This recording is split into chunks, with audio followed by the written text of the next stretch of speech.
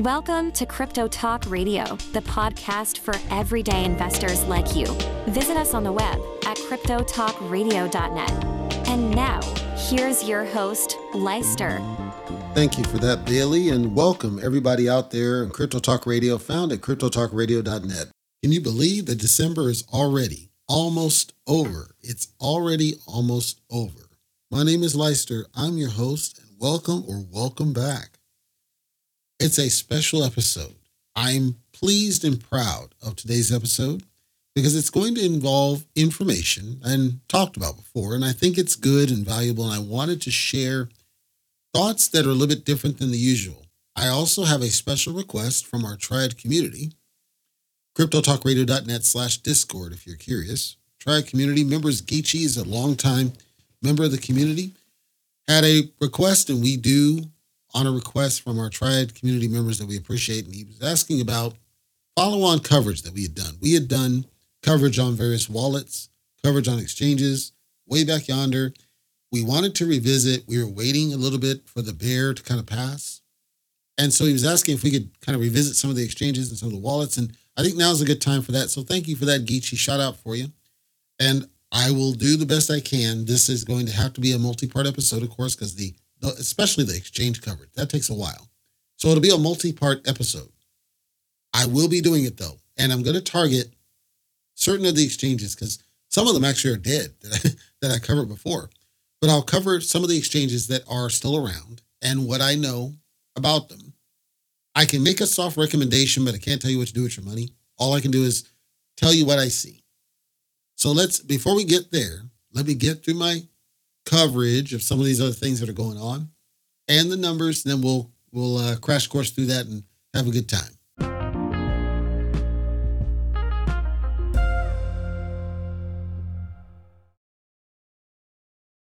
Let's talk numbers, shall we? Coindesk.com. Zoom out to the month chart, and we were on an upward trend, and then that trend didn't last long. And if you're listening to Leister here at cryptotalkradio.net, you are already in the know. You already had the inside scoop. You already had the warning. When I told you we were headed probably for some volatility and to be careful. Hopefully you understand. I'm not psychic. Some of these things are kind of obvious though. Sustained runs would never have, it's not going to hold for very long. It's not logical. There's too much going on. And I said that with all the disruption in the crypto scene, there was going to be some volatility. And this is what you see. It doesn't change my thought that we're right at the beginning of a bull run. It simply means that it's going to be, and I said 2024. I mean, I've been saying that for months. If you're new, this is what you're up against, right? You're up against somebody that's completely different than the YouTubers who were telling you back in July and August, it's the bull run deep, deep, deep. And then you watched your stuff crap, right? They were telling you for months, it's the bull run deep, deep. We're here, all coin season deep, deep. They were telling you all that for months. And none of that was true. It was not true. Okay. So welcome, by the way, and you're hearing me, and feel free to join our Discord if you'd like, or on our social media. You're going to hear what I said multiple times over, that we were not at the bull run yet, and I kept saying 2024, and I've been saying 2024 for the longest time, but it was obvious to me. And it's possible that, I don't even know exactly when 2024 it'll happen, but it's possible that we get more disruption. I expect more volatility. I want to briefly explain why I know that pretty confidently. You have to understand that there are people still sitting on various cryptocurrency and they're, quote, wrecked, right? They're waiting for it to get back to a level so that they can sell out. They can get out of it. They're done. I'm tired of this crypto crap.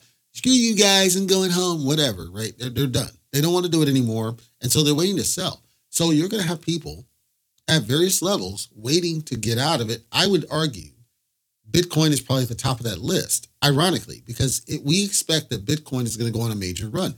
Remember, there was not long ago, Bitcoin was down to $12,000 and we're up to $40,000. It was always on an upward trend. It's just that it was not the kind of upward people expected. It was always trending upward. So we were already headed that direction. It just wasn't a bull run. We didn't see what I would describe as a bull run. Market, absolutely. Run, no. This recent crash, I don't think halts that run. It slows it down, doesn't really halt that run. But you got to understand, there's going to be people, I guarantee, that's sitting at each one of these levels. There's people at like 45,000 maybe when Bitcoin started crapping, right? They're sitting there waiting to get out of it. 45, I would argue all the way up. 45, 50, 55, 60, 65. There's going to be people waiting to sell out of this stuff, okay? We know that's to be the case. So I would recommend expect and anticipate more volatility because there's people waiting to sell. As crazy as it sounds, they're waiting to sell. Now there's also people waiting to FOMO buy. FOMO buy in the sense, some of these people that may dump out saying, I'm done with this is a scam. They're going to see it to go like 78. They're going to be like, oh crap. And they're going to FOMO back in. And then the cycle continues. It's cyclical. It'll happen every single time. And it's roughly every 3-ish years that we see this kind of thing. So we knew, and I say we, I'm talking more conservative voices. We knew something like this would happen. It was just a matter of time. We just had to let time pass. And once we got past the raw dirt of it, we see the fruits of that labor. So Bitcoin, a low of 40,600, a high of 42,000, decent, not great, but still visually on an upward trend.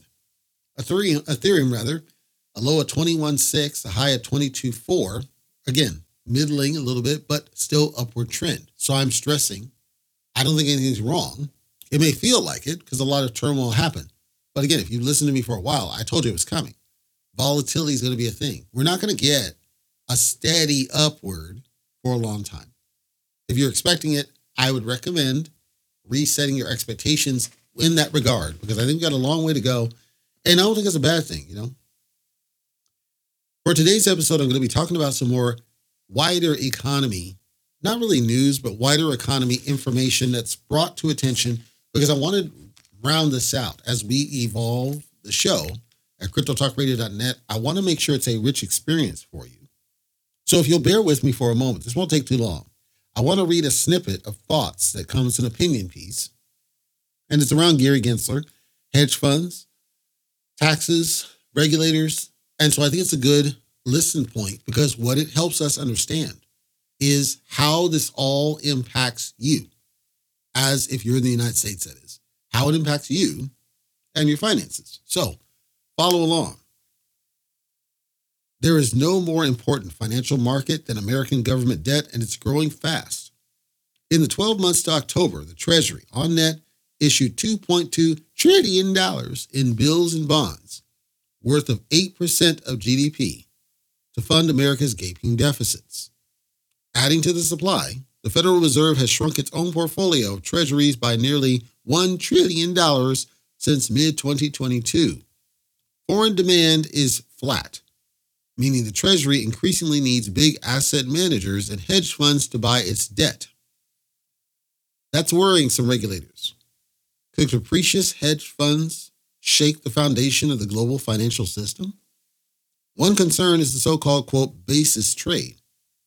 This is when hedge funds exploit small gaps in price between futures contracts on treasuries which they sell to asset managers and the bonds themselves which they buy. Making money this way requires high leverage, so hedge funds borrow from banks, posting treasuries as collateral. By one estimate, in December 2022, they owed $553 billion this way, and the trades were leveraged at a ratio of 56-1. Stop. Let me try to simplify what this is implying, and I don't have any evidence to back up what this person is talking about. Let me talk about what it's implying, because it affects your cryptocurrency strategy. Right now, the government likes to print and print and print and print and print to cover its debts. The debt gets purchased. Interest is paid, but the point is the debt gets purchased. What this is saying is that the vast majority of that debt purchase is not actually happening by foreign entities as used to be the case traditionally. Rather, it's happening with domestic hedge fund organizations. Think like a BlackRock. So if that's the case, that means they are essentially in control of the debt and the wealth backing of that debt. But it gets worse because what this person is implying is that they're basically then turning it around and all of these contracts, futures contracts, when we talk about futures contracts and essentially gambling, taking leverage, so borrowing of assets and extending so that they can, it's almost like squeezing tourniquet. You're bleeding out. You're bleeding out of arbitrage. You're bleeding out of price shifting. You want volatility because as you can influence longs and shorts through volatility, you're just pocketing, irrespective of whether it goes up or down. And if you can influence price to go steeply down, which is actually what FTX allegedly was doing, because you're controlling it, allegedly, it means you can profit off of it on its way down. So in order to do this leverage, and we're talking non-crypto here, in order to do this leverage, they need more money than they currently have. Well, what do? You borrow it. Where do you borrow it? You borrow it from banks. So then think about this. If a bank overextends itself, let's take the whole housing bubble crisis, right? People using their homes as ATMs, they're borrowing against the homes like crazy. The houses are blatantly overpriced and then everything crashes and the whole bank shut down while COVID shut down, etc. Similar situation is potentially possible. You have these banks who are just lending money, and this is the flaw of the credit system. They're just lending money to these people who really don't need it. They're being given it because their credit score is high. Their credit score being high doesn't guarantee they're going to pay the loan back. And in some cases, they can't. Now, connect this to cryptocurrency because you have the same type of situation. You have influence of longs and shorts. You have profit off of the arbitrage, off the shifts in price. You have money where you can force the price down and profit off the shorting. You have money where you can trigger FOMO to influence the price to go a certain direction. You have liquidations, forced liquidations, where you might be able to buy at a steep discount and stack bags so that when it does go up, you can then dump off liquidity. All of these influence points. That's what's being implied here is contributing to some of the disruption that we see. And it's important for you to understand in cryptocurrency that what you might be doing if you're a spot trader, as in you just put it in your wallet and be done with it, that you're being influenced whether you don't realize it or not. And you might think, well, I could just put it in stable coins. Sure. But as we saw with real USD, UST, and so many other ones, they're not really as stable as they claim. You can't really bank on it. It's almost actually more of a gamble than some of the tokens are at this point. So there's really no safe haven. And it's important for you to understand, this is the takeaway. It's important for you to understand that just because you have an investment strategy doesn't mean that you're not being influenced by factors outside of your control that sometimes you don't see and do not know and cannot predict. So you might ask, well, what do I do about it? What I would recommend, and it's only a recommend, I can't tell you what to do. I know that the internet has been pushed as the sole source and primary source of information. If you choose to do that, that's great. You can search whatever you want. What I would recommend is you consider subscribing to The Economist. The Economist has a physical magazine. You don't have to do it if you don't want to. They have a physical magazine. They also have an online service. But I think they give good information that helps you anticipate and at least be thinking about all these different other factors that go into the impacts on fiat, the impacts on crypto, the impacts on your local economy, and the impacts on the global economy, and how they all will change your investment strategy. Whether you choose to be bearish because you see something has just happened, or you choose to be bullish because something just happened. Regardless, all of your investments are it's almost like puppets on a string. All of you they're being influenced, all of them. And you just need to understand it. Because once you understand it, see, that understanding is power. The knowledge that it's happening is power. The awareness of how it generally works is power. You don't need to know all the nuts and bolts. I do recommend that you get a strong understanding about all of the different nuances and how it all interconnects. That you can't just treat it as stock market's over here and crypto's over there. It didn't work that way, brother. Fiat is in the middle. No. They all touch each other.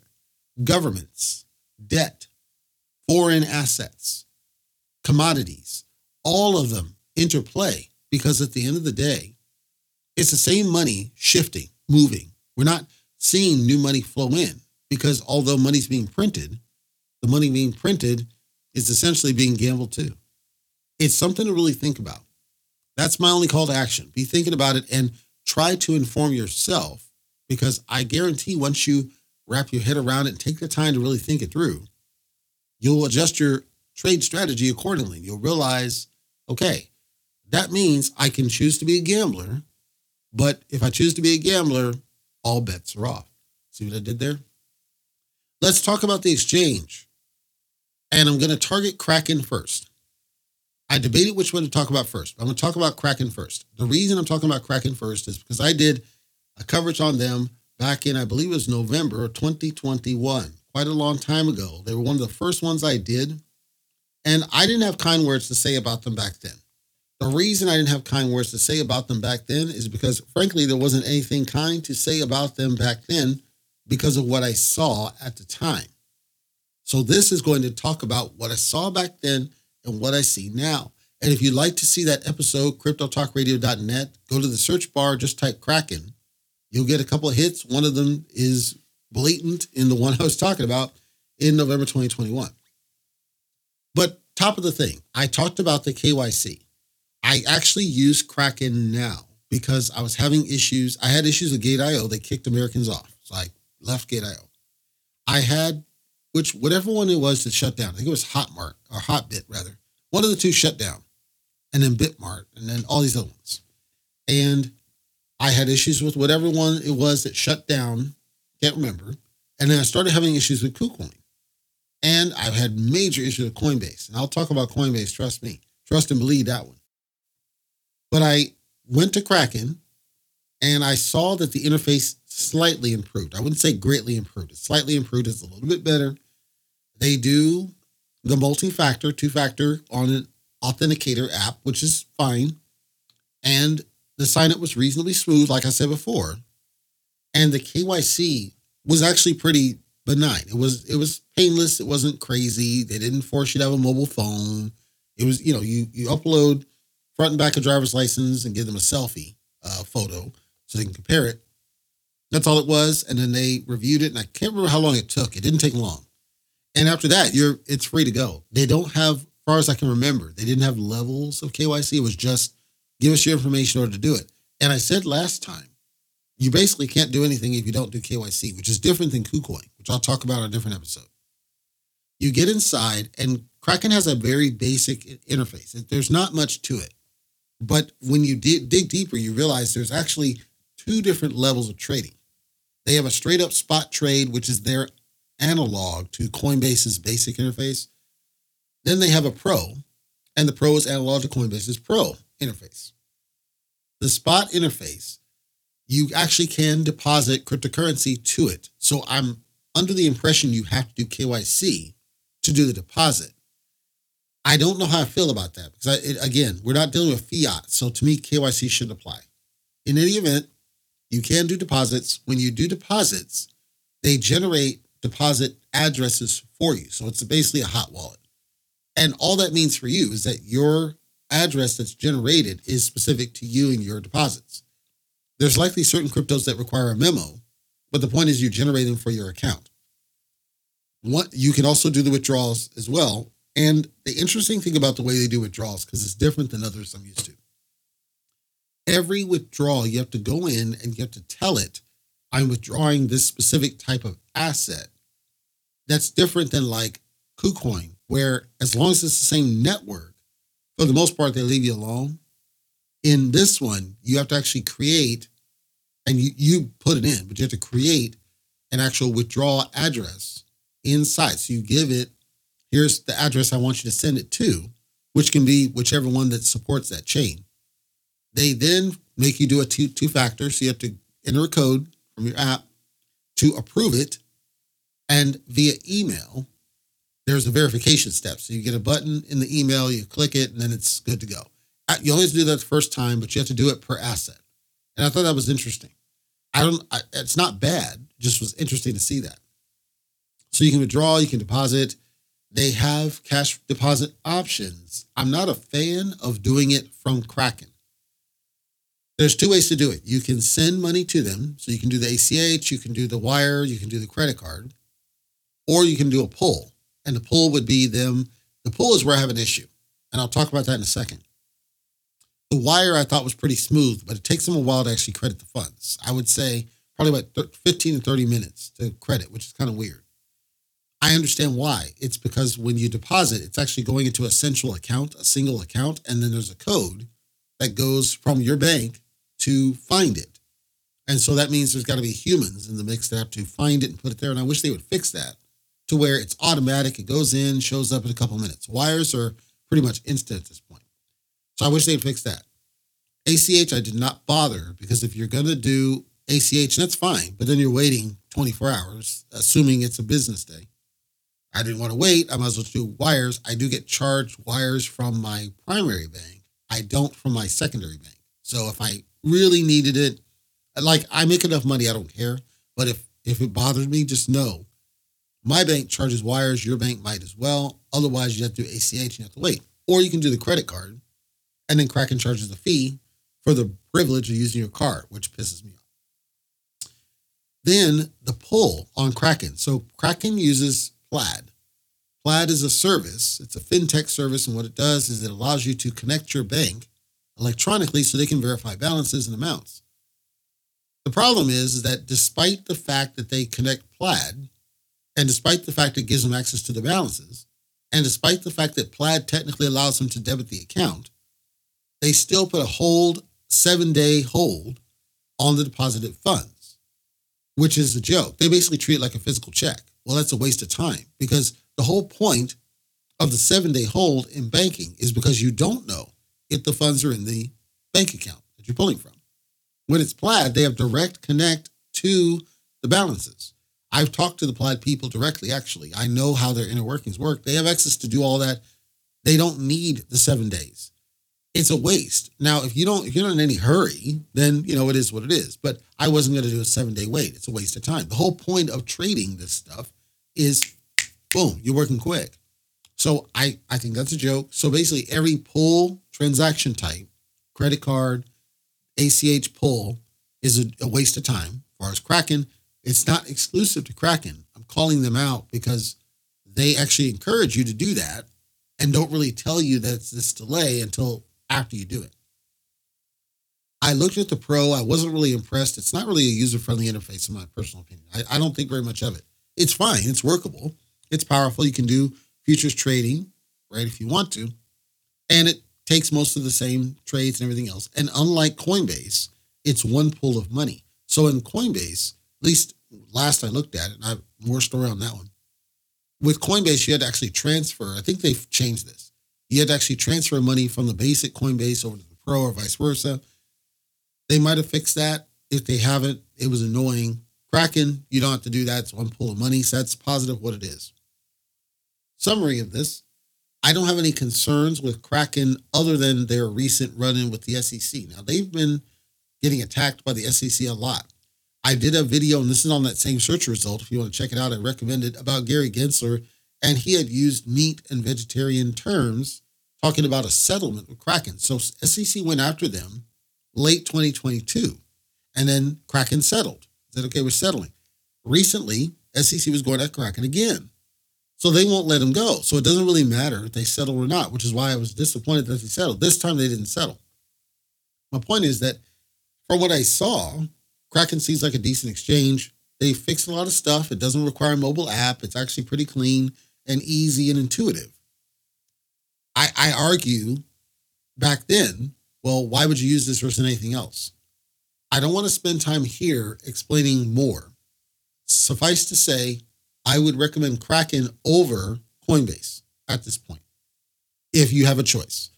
If you're one of those gamblers who's going to use VPN to go to one of the other ones, your risk is your risk.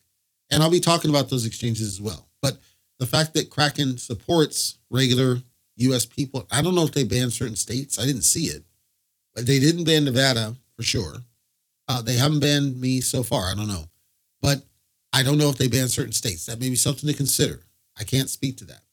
All I'll tell you is that from what I can tell, It seems like a decent exchange. If you want to take a look at it, they do restrict access to certain cryptocurrencies, but they'll show you. So in the list, you'll see them there, but they're grayed out. So you can't choose them for trades. Jasmy is a great example. I was looking, I'm like, it says Jasmy's on this, dude, and you cannot trade it. You can't trade it on the pro. You can't trade it on the regular at all. There's a certain list of those that you cannot trade. But you can trade Monero. You can buy it. You can sell it. You can deposit it. You can trade Monero all you care to.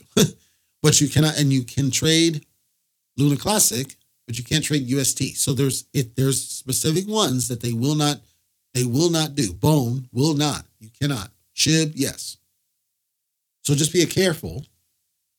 If you want a variety of tokens, you may find Kraken somewhat limiting. But if you're looking for some of the common ones, most of the ones that have their own blockchain are pretty well represented. It's going to be the ones that are like the ones that can actually make you money. Those are the ones that you're not going to see, with the exception of Luna Classic and SHIB. So that's my thoughts on Kraken. Again, I'm not taking back what I said before, but I am adjusting it ever slightly. That I can see now that I've had experience with a lot of these exchanges, Kraken is taking kind of a front seat compared to the rest of them. And it's clear that they worked hard to try to make the best overall experience. And they've kind of been off to the side and have not put themselves out there at significant risk. They are getting attacked by the SEC, and that's something to keep in mind. If you do decide to check them out, kraken.com, and definitely check them out if you're looking for another exchange. I have no reason not to recommend them if you're looking for a basic exchange. I'm not talking anything crazy advanced or nothing. It's a basic exchange. For those that care, they do have NFTs and other stuff that you might want to take a look at as well. I don't know if there's anything to those because it didn't seem like there's very much traffic, but it's there if you want to check that out. The last thing I'll say in closing is around Bone. And I don't want to spend a lot of time on it. That's why I left it for last. But Bone has actually it's done very well considering what it is. And what some don't realize is that Bone and Bitcoin, they are connected in a way. And Bitcoin recently going on a dump, somewhat of a dump, not a crazy dump, but somewhat of a dump, affected Bone. But it didn't change the fact that Bone didn't go all the way down like you might have expected. It lost, certainly. It didn't go all the way back down.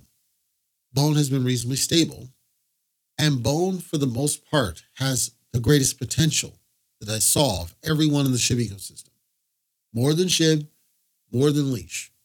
But it's a long play. It's one of those where you look at it and you're like, once we get a true bull run, this has no choice but to go crazy ballistic. There are certain other ones that are in the same situation. It's Bone I'm looking at because more than the rest, Bone is less likely to be a scam. So I look at it and it's one of those solid investments. It's a solid investment. It's not going to make you a millionaire overnight, but it's one of those solid backing investments, just like the early phases of Avalanche and Polygon and Phantom. And I maintain that and I'll continue saying that. And I want people to understand, once we get to 2024, if you get back to a Bitcoin price of 68,000, I think you're going to see and reflect on what Leister told you and saying, you know what? He did see something. There was something there. Everything was about patience and we had to give it some time instead of just watching it, thinking there's something wrong with it. Certainly Satoshi's an idiot, but it's also directly connected to Bitcoin's moving. And we haven't seen the best of Bitcoin come back yet. Until that happens, I don't think we can make a fair assessment about Bone's success or failure. And I say give it some time. Because I think we're in for some rather amazing stuff coming into 2024, certainly beyond, and I'm on board for that ride.